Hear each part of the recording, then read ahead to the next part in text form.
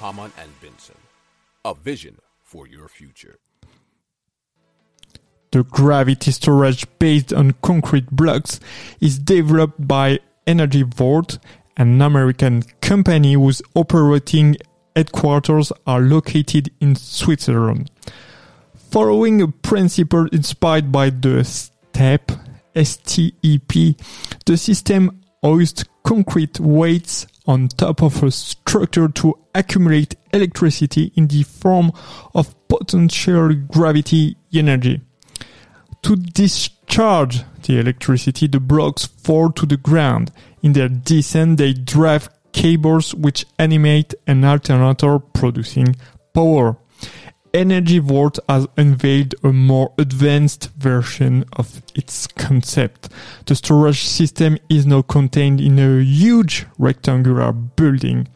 The concrete blocks circulate like an elevator in a metal cage. They can be hoisted up and down in any cell of the structure, vertically or horizontally.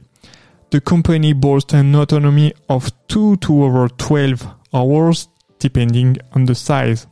Each module would be able to store 10 megawatts of electricity.